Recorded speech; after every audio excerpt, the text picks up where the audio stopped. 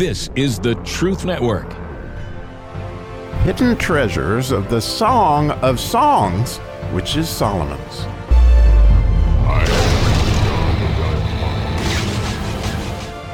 So a verse to make us go deeper today, and deeper we will dig. So it's an interesting verse, very short, but the digger you deep, the richer it may become, and I think it's meant to be. So, the last verse 10 and 11 definitely go together because the beloved Jesus is asking us to come away with him, and now he's going to begin to give us reasons for that. So in verse 11 it says, "For lo, the winter is past, the rain is over and gone." So short and sweet, and again he's telling us why it's time to go, because the rainy season's over and it's going to be easier to travel, but there's more to it than that. It makes you just ponder, what is the purpose of winter? There obviously have 4 seasons and each has a very specific purpose. And so I just, winter and rain, those are things that all have their, pretty much rainy season in life. I'm sure you've experienced that. And so it's really neat if you study, and I went and did all the reasons for winter. One that shocked me one time, we had a doctor that came and spoke to our class and in our Sunday school class, and he was talking about how he was really hoping for a really cold winter because really cold winters kill germs. And actually out there, farmers love really cold winters because they kill the certain bugs and certain bacteria, that won't invade the crops. And so, as the growing season, continues, things continue to grow that are bad. And so the winter is partially designed in order to kill off some of the baddies, is the idea would be. And if you think about that in your own spiritual life, I think as we, grow in Christ, or we feel like his favorite, he shows us some really cool stuff. The natural result of that is pride. And so sometimes things go a little darker, as that's an idea of winter. There's less light and there's colder weather.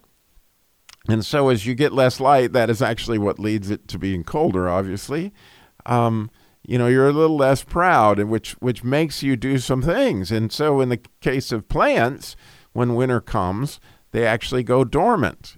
And it's an interesting thing. I guess most gardeners would tell you that, you plant, like if you live in North Carolina, I guarantee you plant your grass seed in the fall so that it will grow roots. It won't necessarily grow up, but it'll grow roots all winter long so it can take the heat when the season finally comes for the heat, right? And so when we come into these darker times and we're not receiving as much light, it does kind of force those roots to grow.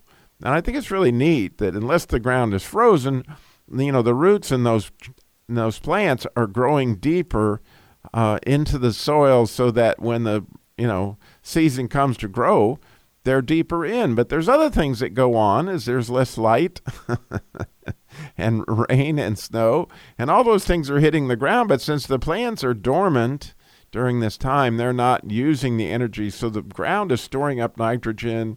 It's storing up the things that it needs in order to produce the plants during, the growing season, especially snow, which if you live in one of those climates, the people love the snow because it's great for the plants as they absorb these different energies and whatever. And so, such is the case with our lives spiritually, as that we're not able to absorb all the light that we're getting at times because of the season. It's just the season that we're in.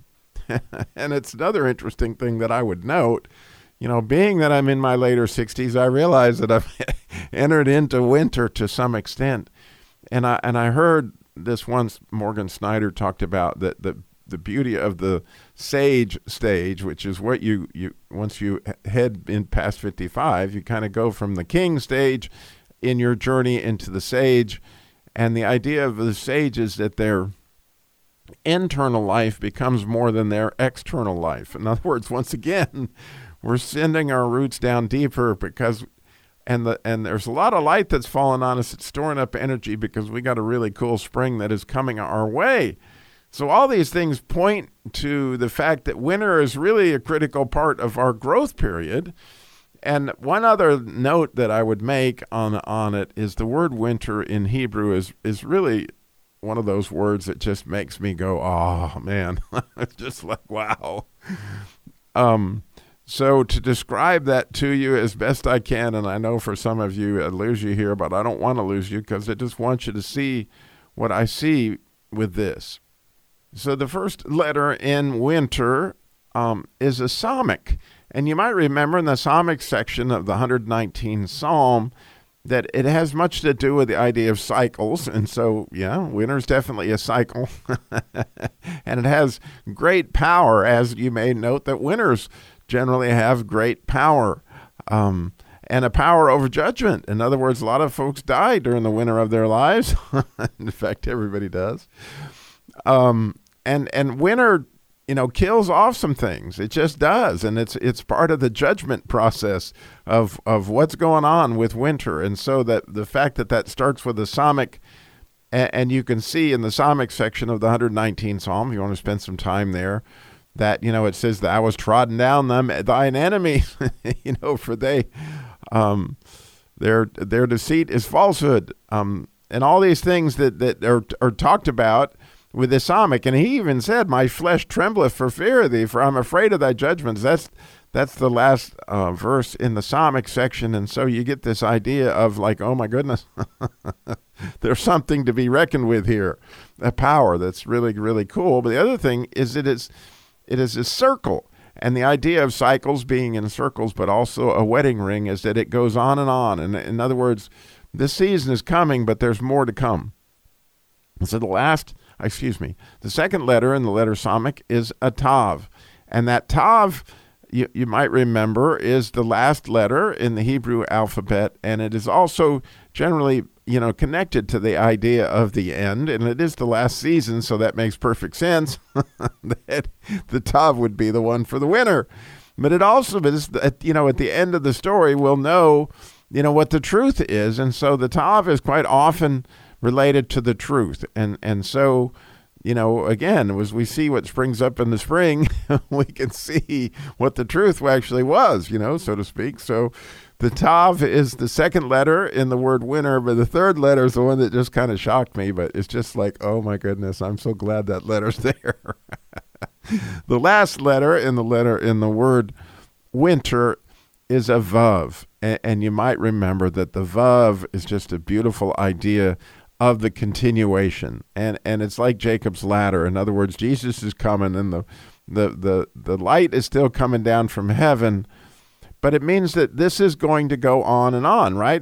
Because every verse, if you look in the vav section of the 119th Psalm, every verse is a continuation on the previous verse. Even the first verse says, let thy mercies come also unto me, O Lord, even thy salvation according to thy word, which if you're in winter, you're kind of wanting that. But notice the word also, because it's saying there's going to be more. And you might even remember it's in the 119th Psalm in the vav section, it says, and so I shall keep thy law continually forever and ever. And this idea of the vav is so much of this idea of continual. So it's kind of neat to know that there is an end coming to winter. And here we have it, right? Because here Jesus is coming like he will at the end of the winter of my life, right? He's going to say, come away. I'm really looking forward to that.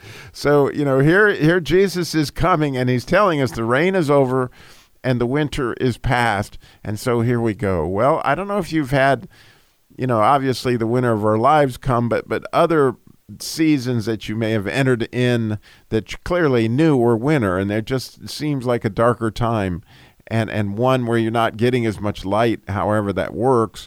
I certainly remember 1996 in my life was the year that I first got cancer, and that happens to be the same year that I got crushed by the Jeep right after I finished my chemotherapy.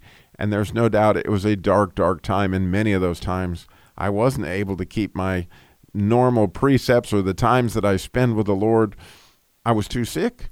I was just simply, in a bad way. I wasn't able to work much, which really affected my career. In other words, it was a season in all sorts of ways But there's no doubt, no doubt in my mind that during that time he killed off some pride.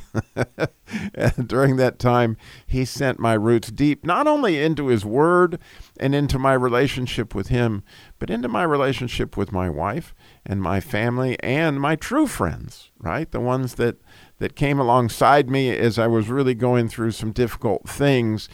And so there's no doubt that God had that winter for me in 1996 in my life, that he knew I needed to send my roots deeper and store up some energy, because there were great, great, great growing seasons headed my way. So maybe you're in a winter or something this lately. It's a season and Jesus is coming, and he'll say, come away, it's time to go again. But in the meantime, keep sending your roots down deep and realize that there's a vav at the end of that word winter. That means it's coming. Jesus is coming. As we can see, it's the winter, it was 400 years of silence before Jesus came, in the New Testament. And we don't know how many more years of silence we have, but we've got some winter as we're growing our roots deeper, and then, oh my goodness, he's coming. It's going to be spectacular. Thanks for listening.